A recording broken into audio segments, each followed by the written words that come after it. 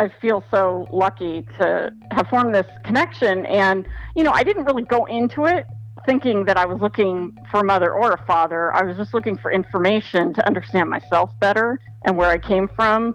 But I got, way more than I bargained for.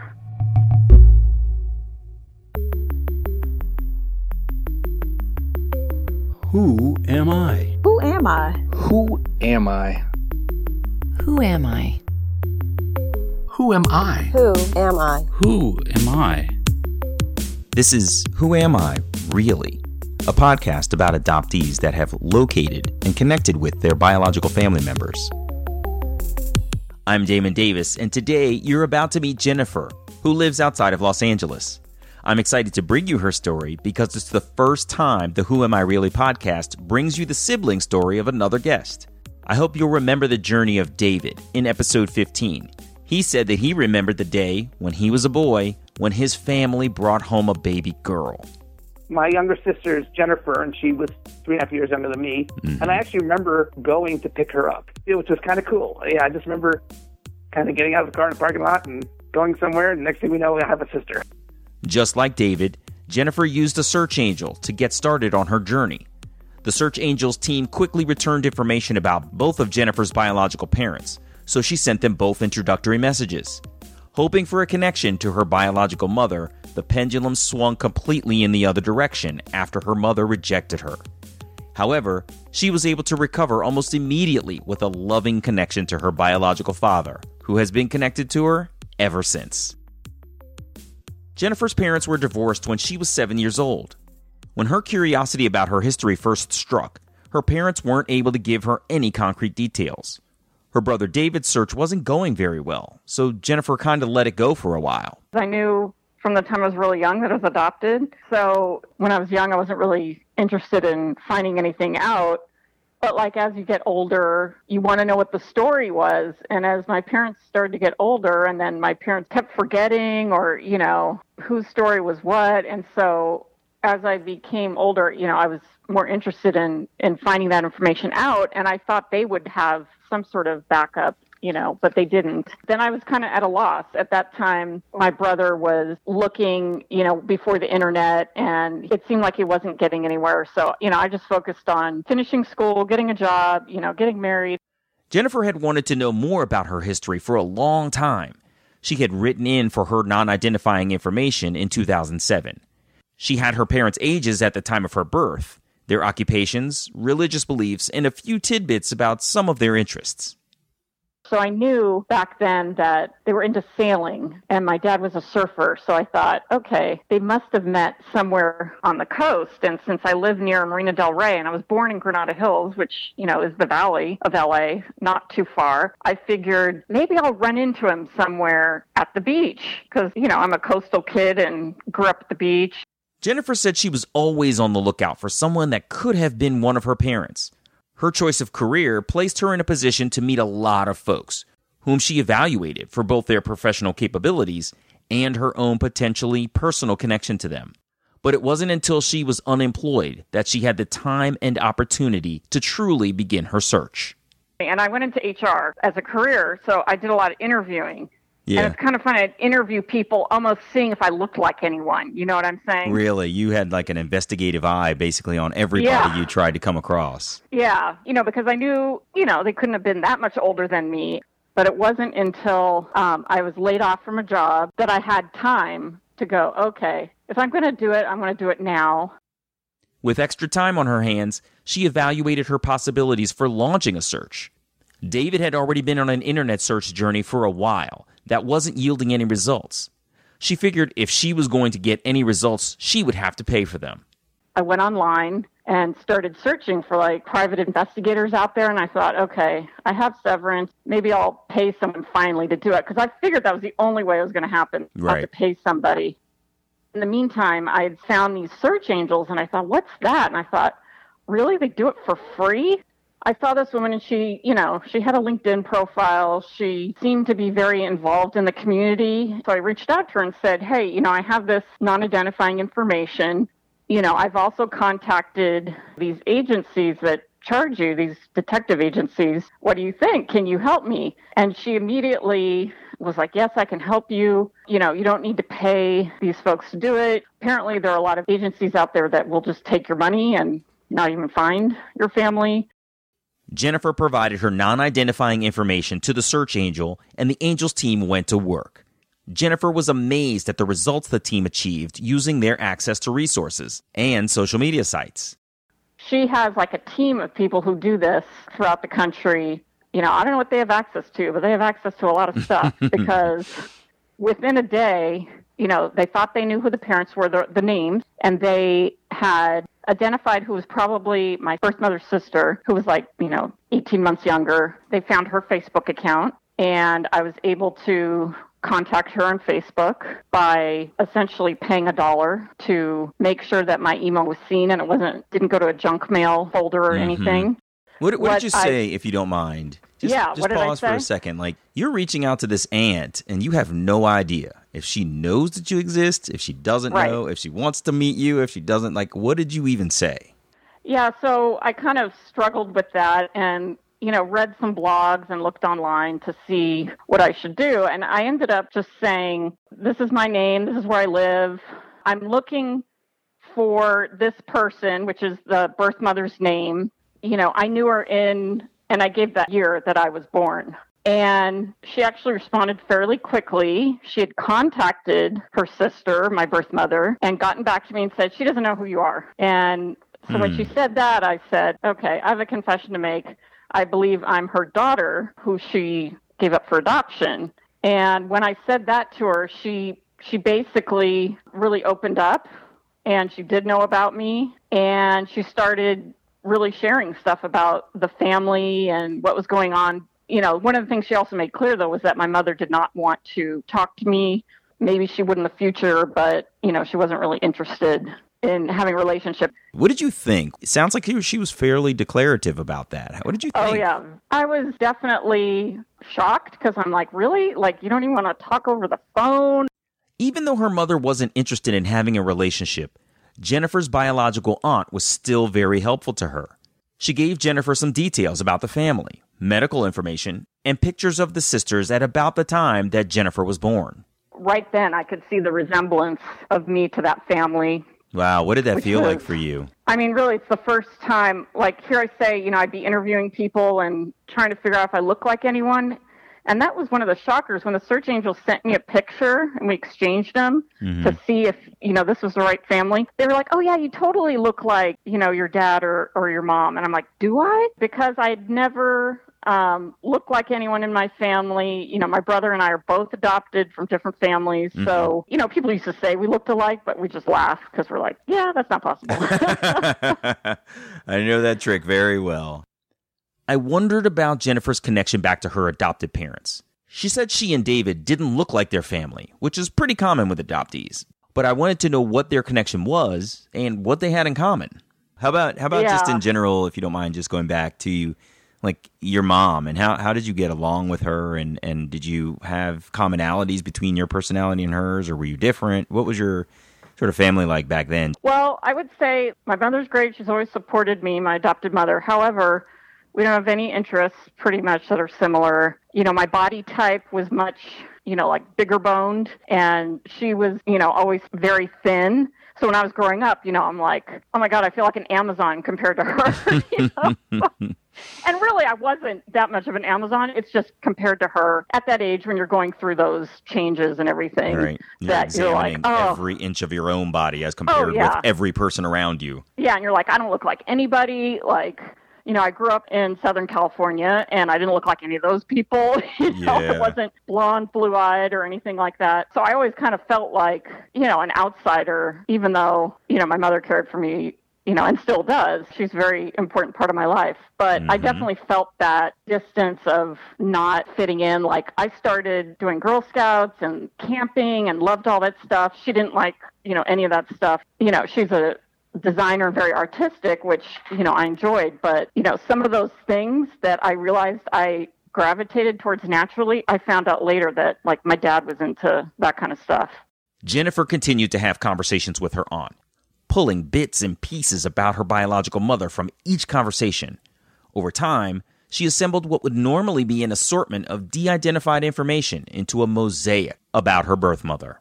My aunt did not tell me her last name, so I still had no way of getting in touch with her on my own. And I knew she didn't want me to, but I'm kind of persistent. So through multiple conversations with my aunt, she gave me enough basic information without realizing it that I was able to figure out my mother's last name and find her on the internet, on Facebook, with her new married name. That's amazing. So, what kinds of information did you pick up in general?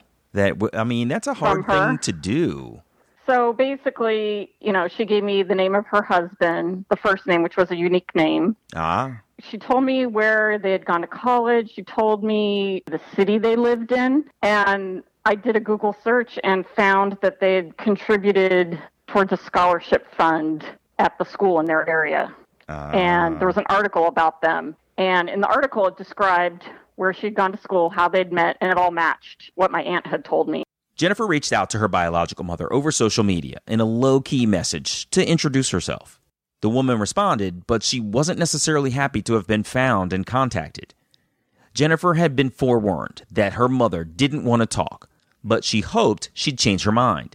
And she did respond. That's good. But really, basic, she didn't want to get on the phone with me. She didn't, really want to have a broader conversation. So this is over a year this is happening. Where were you feeling along that year? You've found her. You've kind of contacted her. You've reached out. You're hopeful, and nothing's happening. What is going through your mind? Yeah, I was frustrated, and couldn't understand, even though I kind of picked up from my aunt that side of the family is pretty, once they make up their mind, that's what their mind is, and you're not going to be able to convince them. Because she had told me her observations of her sister and her personality, so it kind of made sense. So I kind of knew some of the background, but at the same time, I'm like, really? You don't even want to just say hi over the phone? So I pushed it. Jennifer pushed gently, though. She reached out from time to time with short messages to say hello, to wish her birth mother well, but mostly to maintain contact in the hopes her birth mother would relent and agree to talk to Jennifer. Whatever the holiday was, I would just say, just happy holidays or, whatever. Hope you're doing well. Really short messages. Okay. This is all over Facebook. I had her phone number. I knew where she lived.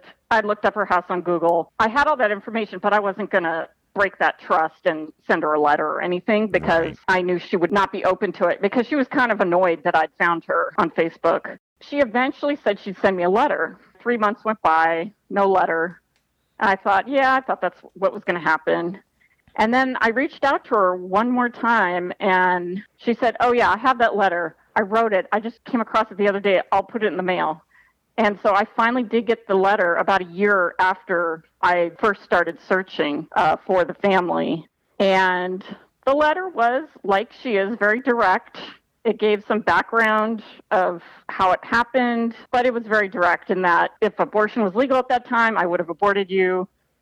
I dealt with this when you were born. I have no desire to meet you or have a relationship with you. My God. So it was really kind of harsh. And I showed it to my biological dad, and at first he was like, oh, I don't think that's such a big deal. And then he showed it to his wife, and his wife was like, no, that's kind of harsh.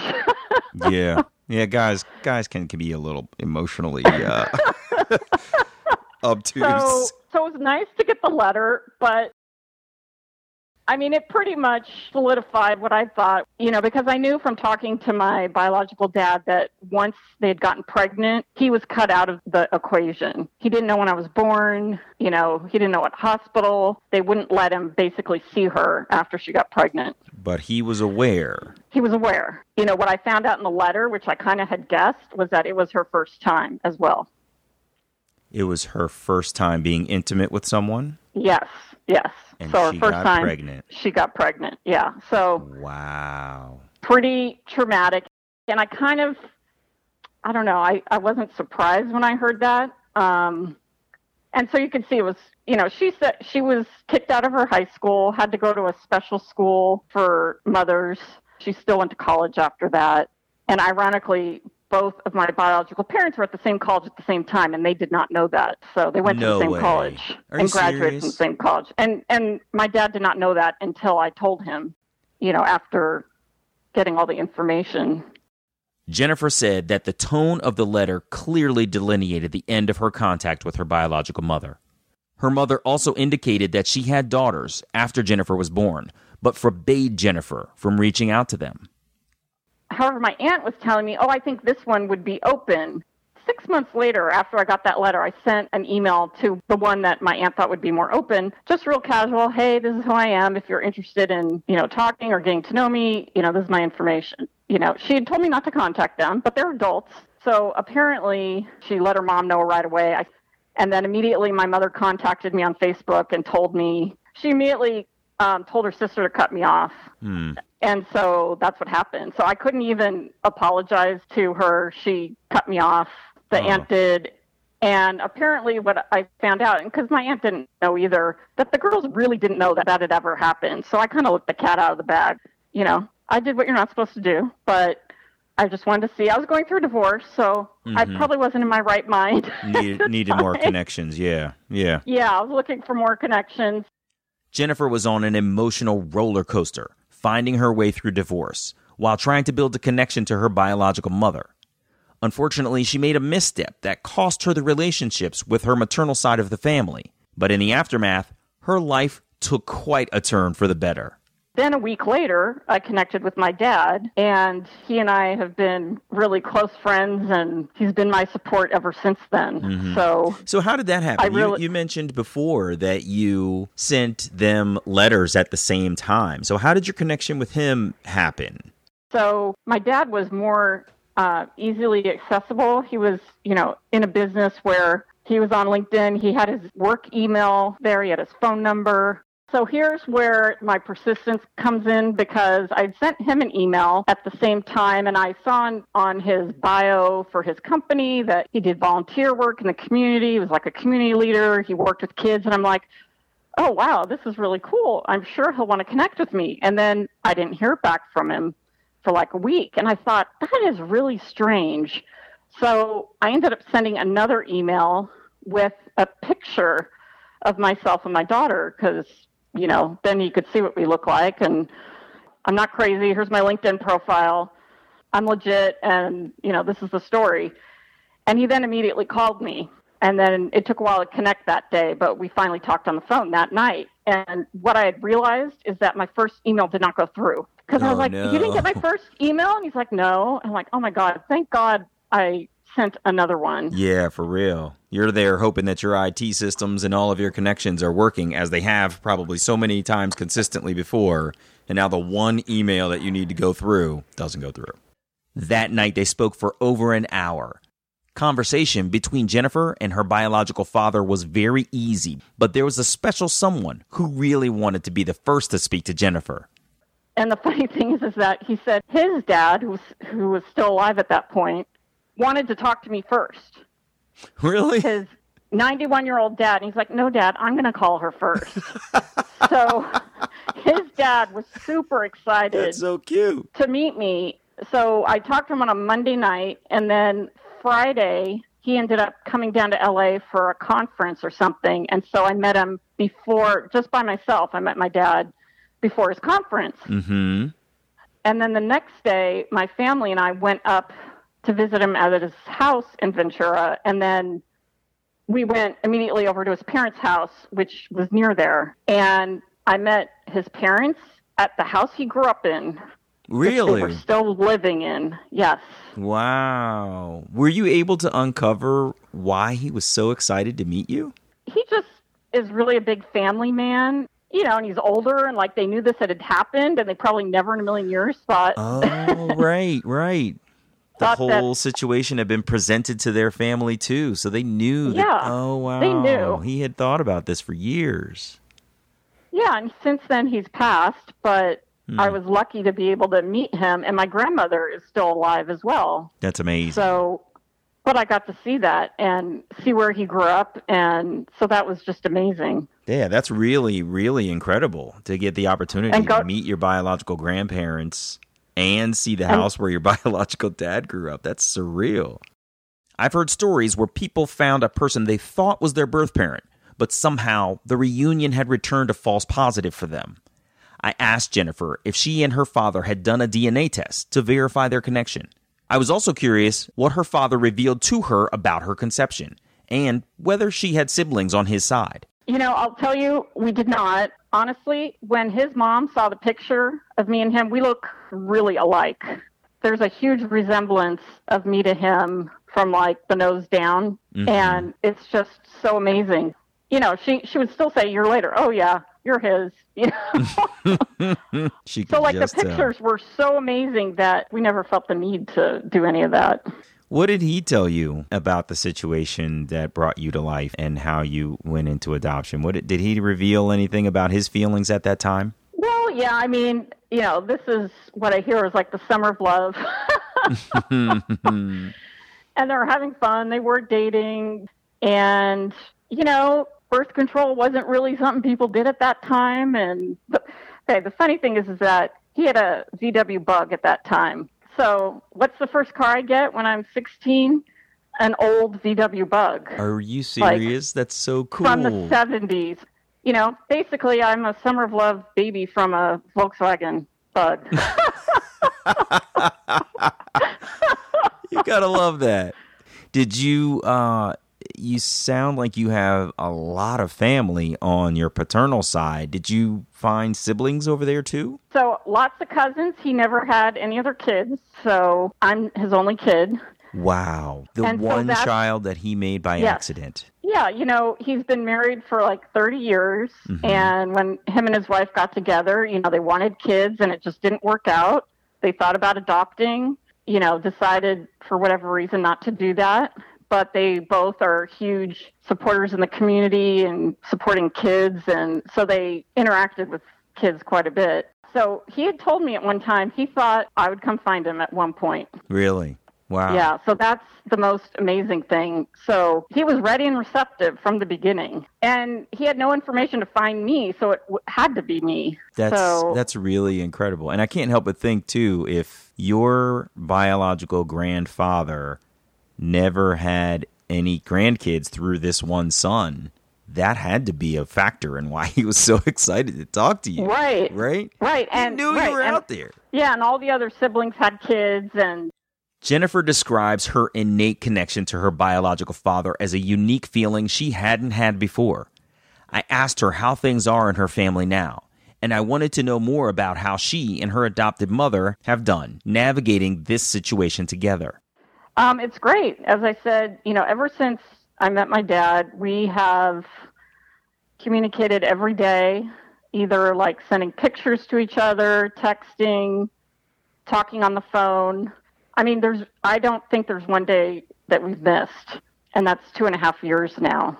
So I went through a divorce. He was a huge support during all of that, and his wife as well. And they just are my family now. I mean, my daughter and I go up and visit them, and, they've come down here. We've gone on, camping trips together, so it's the first time I think that I've felt like I belonged in a family fully.